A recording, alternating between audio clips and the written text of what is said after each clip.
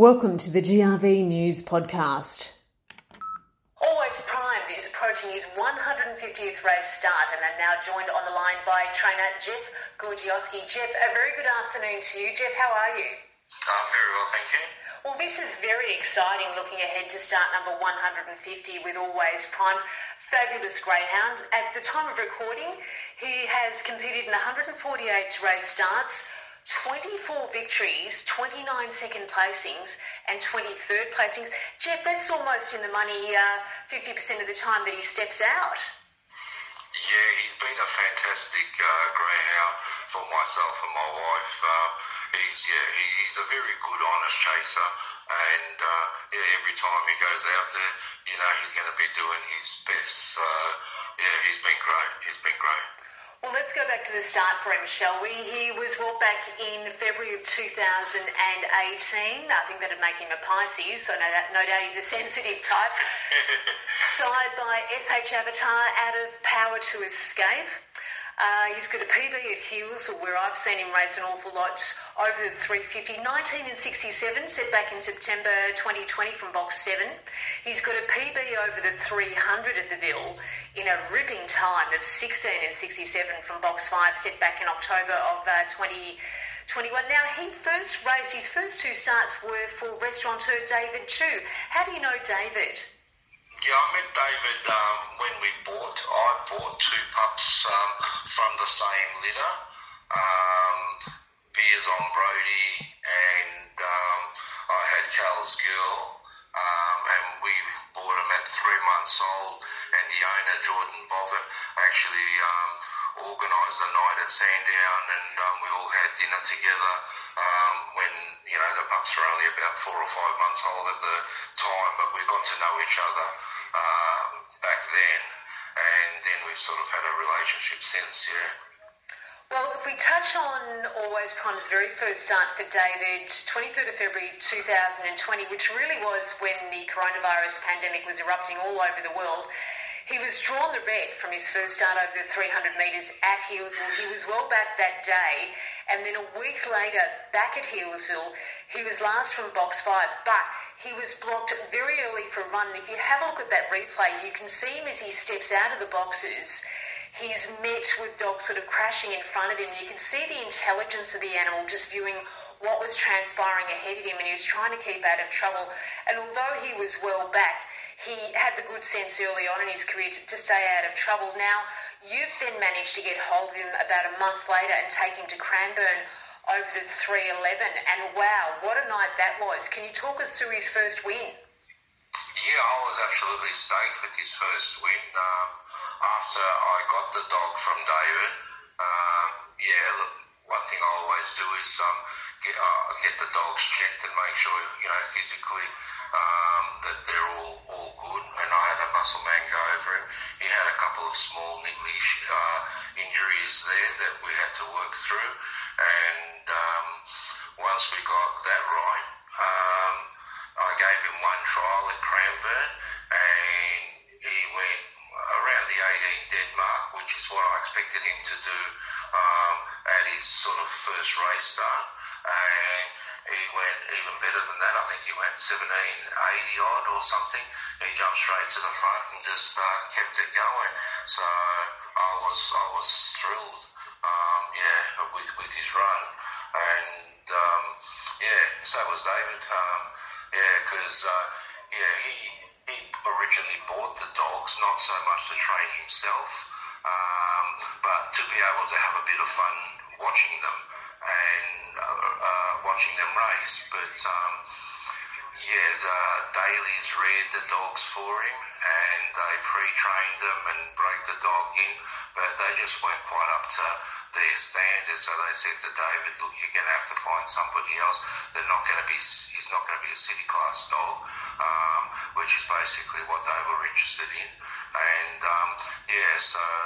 David asked me, and he's been fantastic ever since. Like, I don't have a problem with racing dogs, whether it's at tier 3 level. I'm not, particularly fussed where I'm going to Sandown over 500 or 300 or 400. It's more about just assessing what the dog's best, assets are.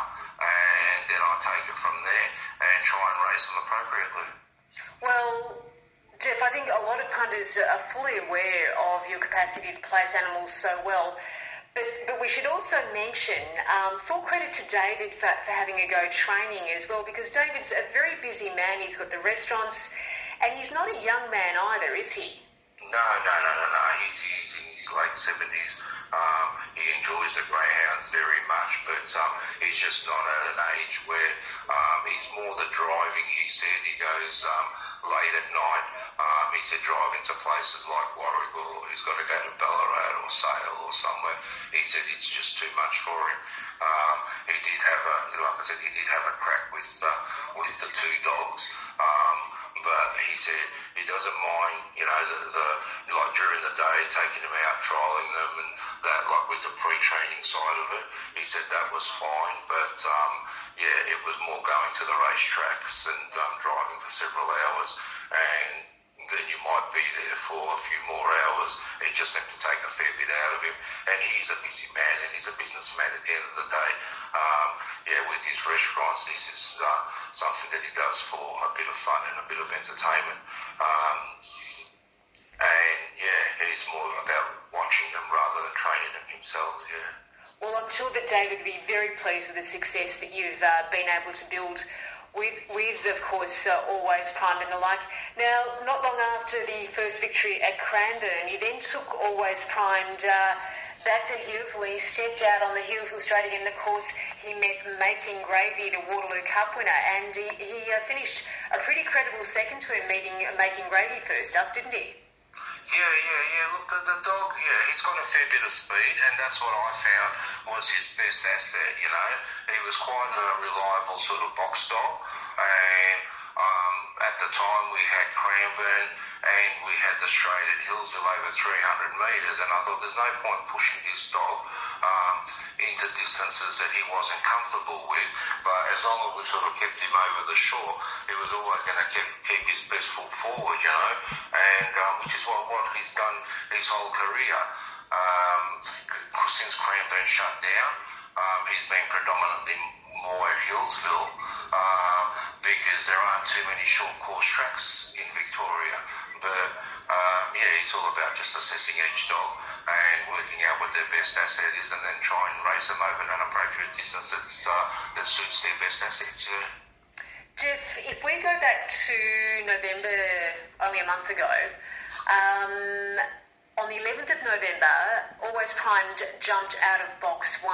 And I'm pretty certain that he was favoured that day as well. James Vandermatt was broadcasting that afternoon, and James made the comment as your boy was being led into the boxes about how you have a small team, but how you keep your greyhounds racing so well for so long. And astute punters are very aware of that. And obviously, a case in point is Always Primed. What do you believe is your key to success as a greyhound trainer? Or perhaps, what do you think is your point of difference when you're preparing your animals to race?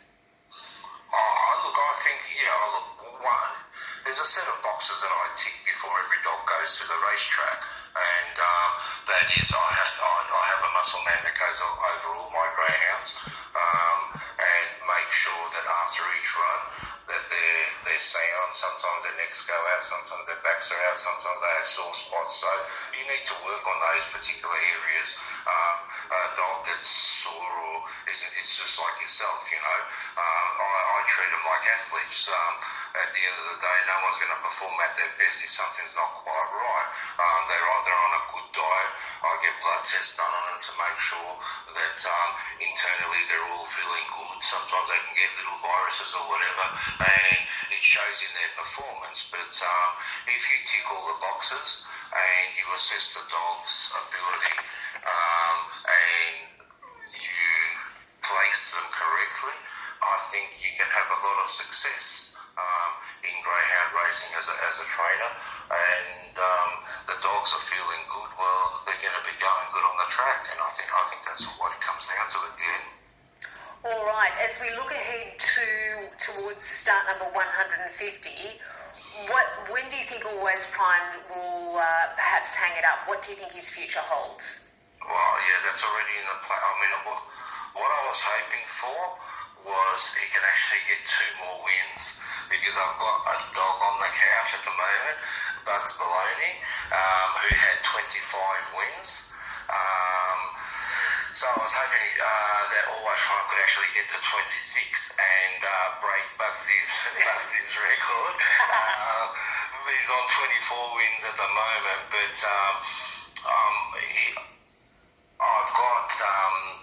I've got him booked in to get D6 on the 23rd of January. Yep. So he'll have his 150th start, and most probably will be his last start as well. And then it'll be time to hit the couch.